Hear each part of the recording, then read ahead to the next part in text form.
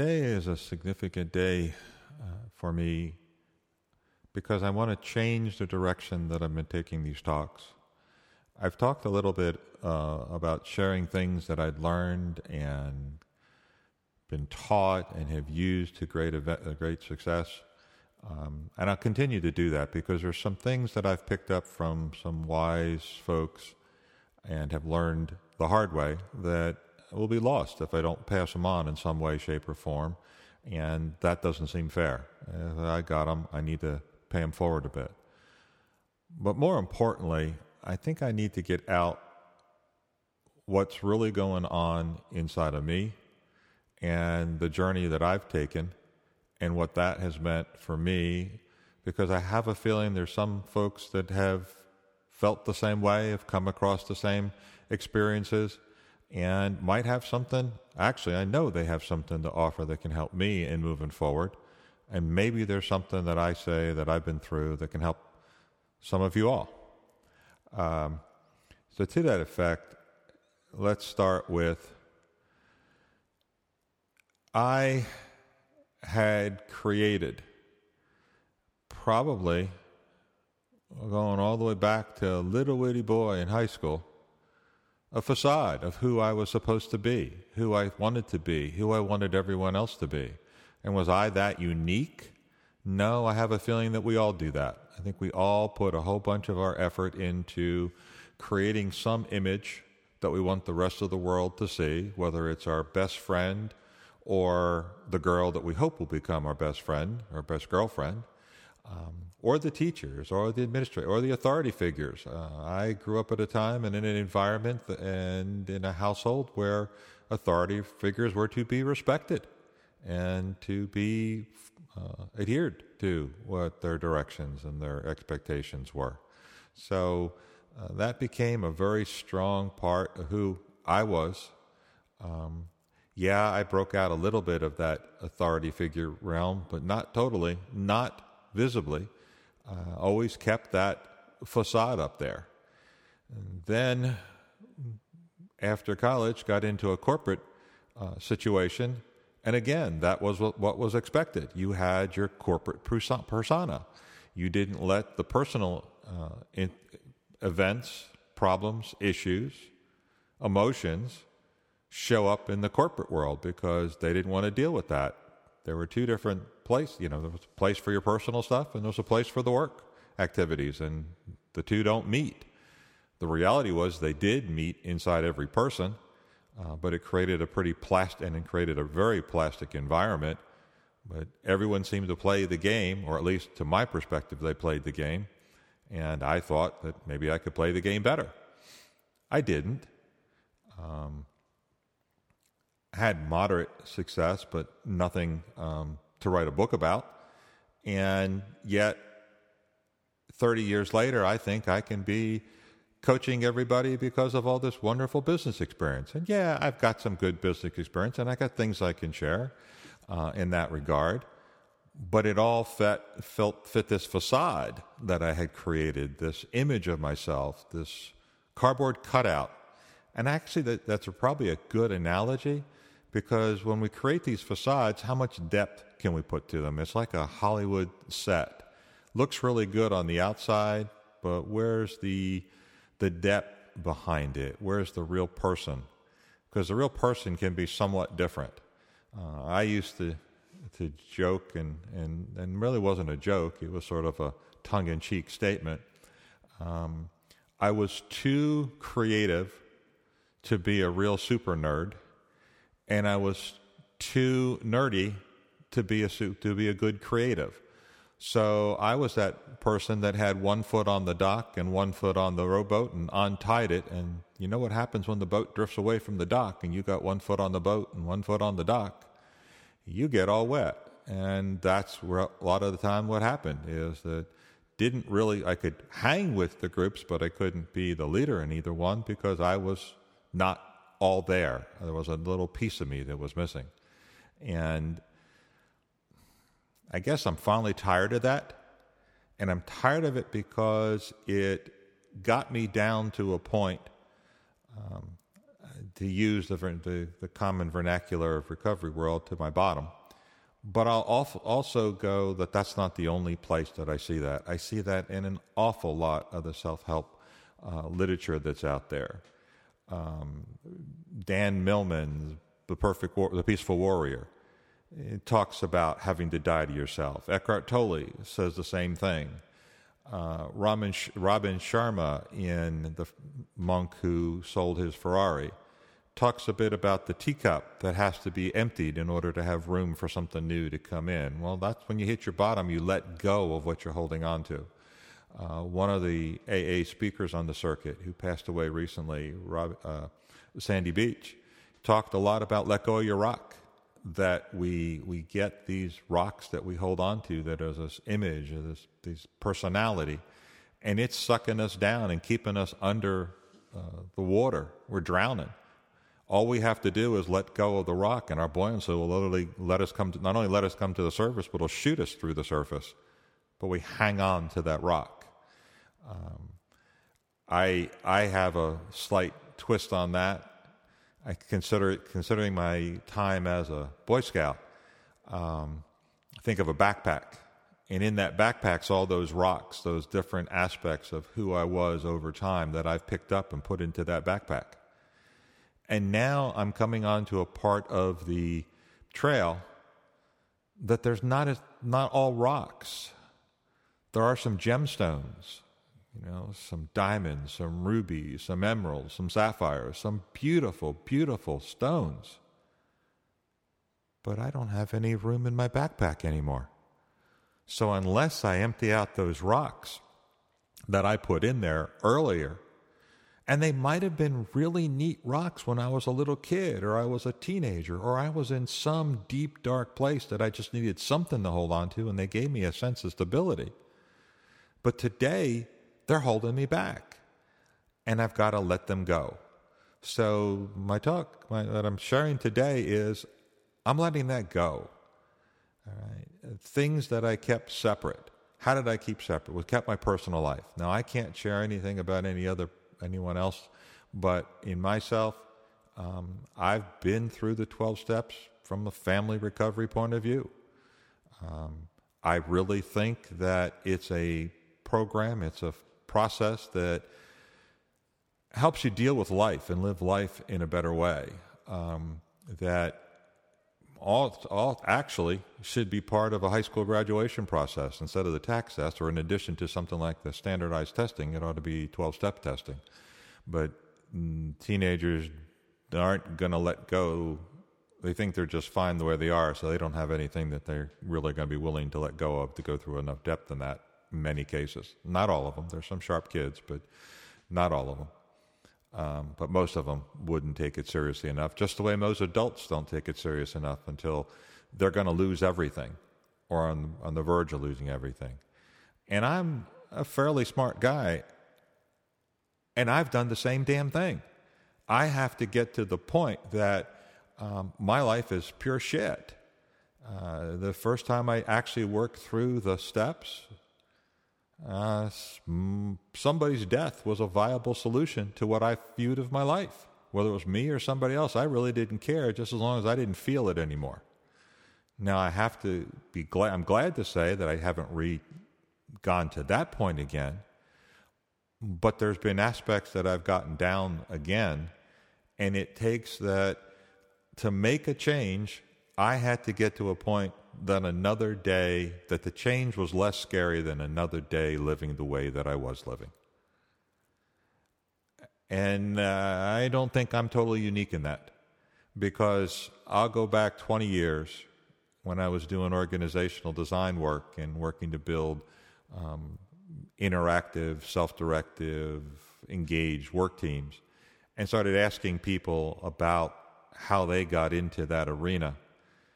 And I've only met one that didn't have some significant life event that made them relook at where their life was going and change it.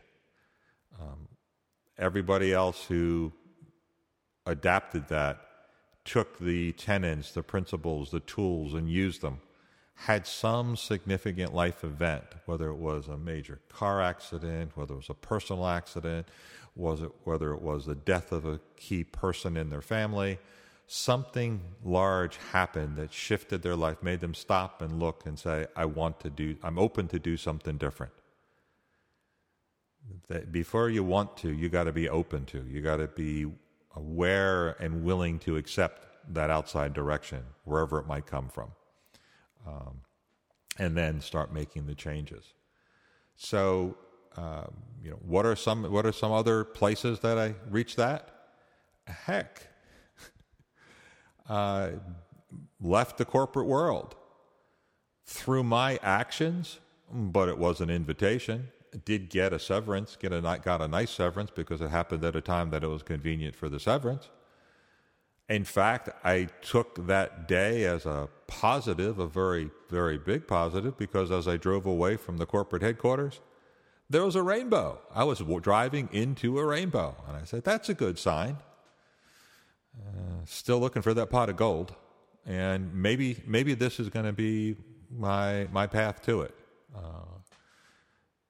And the pot of gold, does it really need to be literal gold, or does it need to be gold in a life that I'm happy that I'm living? And with this awareness that I have now, this acceptance that I'm willing to say this openly, that's a pot at least sterling silver. Don't know if I got the gold, but it's getting close to that. So what I'd like to share next is that there was a positive step. However, it wasn't by myself. I had to be willing to accept. I had a whole bunch of books and audio tapes and YouTubes to motivate me. And I needed someone to guide me. I needed someone to walk with me. I needed someone to hold up a mirror, ask me a question, and not let me lie to myself anymore. To make me face the truth with rigorous and caring honesty. And how do I mean that? Well, there's that old saying of brutal honesty, and no, that's not it.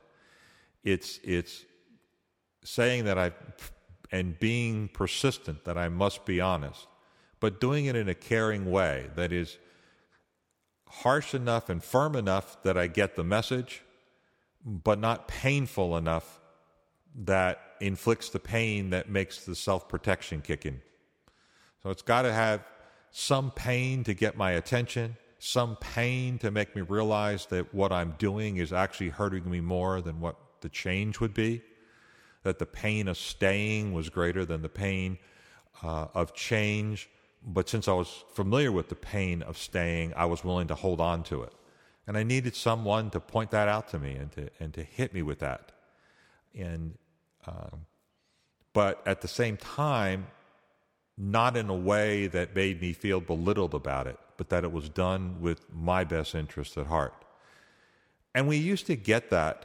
I think we get that from our parents at a certain point in time until we start switching to the part that we always want to please them, and that it's some performance element when we don't, because usually because there's some consequence in it that they're trying to teach us.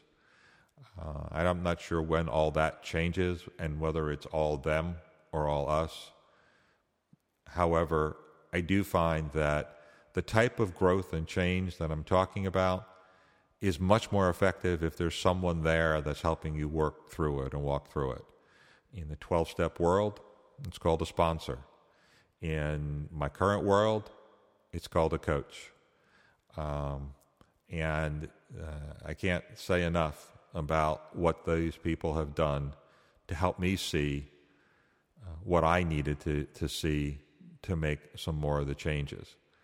Just the fact that I opened up to talk about my 12-step background, not something that I normally do, unless I'm in that recovery environment.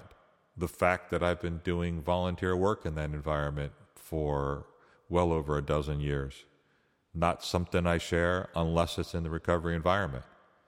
This is not going to be just the recovery environment. This is me. So you get part of that with me. Part of what else comes with me? Quality background. Did all the quality tools, including Six Sigma, Lean Six Sigma. Did operations, safety. Safety was beat into me because of the company that I started with.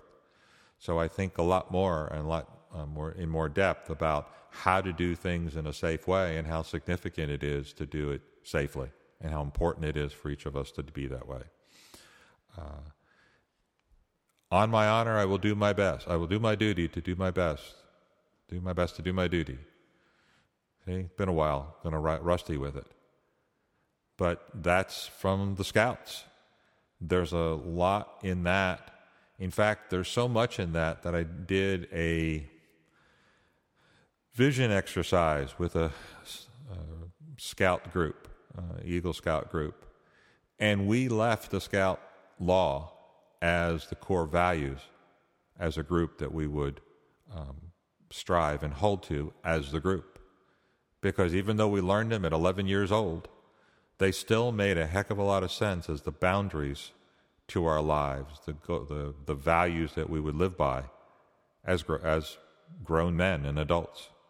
And I still hold to them.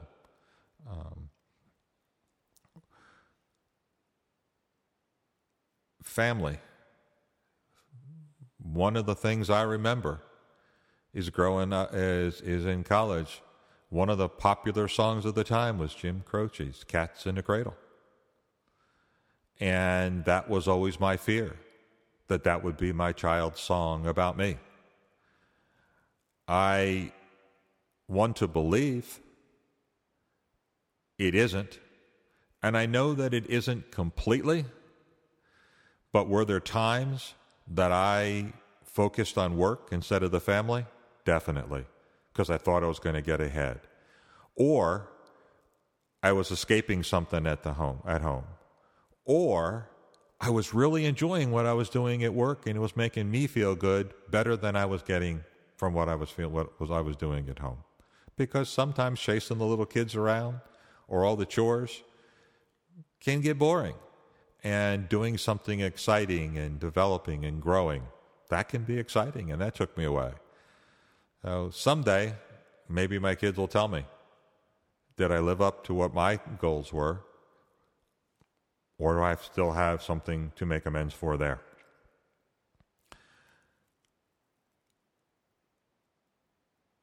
I didn't really sit down intending to make this confession. But maybe if it is, it's for somebody who needs to do the same thing. And I'm here to listen. I'm here to talk with you about it. I'd like to help you walk through it, and or point you to somebody that can. I don't have any of those letters after my name, so I'm not going to claim to do any type of medical treatment. But I can listen, and I can share what's worked for me. And really, I get something out of that, and I have to say, I've seen other people get something out of it as well. And I can tell you one of the things I get out of it is I learn from everybody. It's one of the other principles I picked up from that organizational work. We had 6 characteristics that we made sure that we built into every organization, and one of those we called Learn, Teach, Learn. And that basically came from the principle that I had something to teach everybody I met, and I had something to learn from everybody I met and work with. And as long as I was open to both sharing and learning, relationship worked a lot better, and the organization grew. And I look at my organization as the people I meet, the people I interface with, the people I spend time with. Although it's not an official organization, relationship is really the building block of any organization. So anybody I meet, that's a relationship. That's the organization I'm working on. This has gone on long enough for now. I'm going to come back to this because there's something important that I haven't shared yet in my thought about this, and what needs to be let go, and how far, and how much, and then where it leads to. So, hope that there's something that you can extract something of value, and I especially hope that it's something that you want to listen to for some more in the future, and that you're willing to give me some feedback, so that we can talk some more about it. Until then, take care and be safe.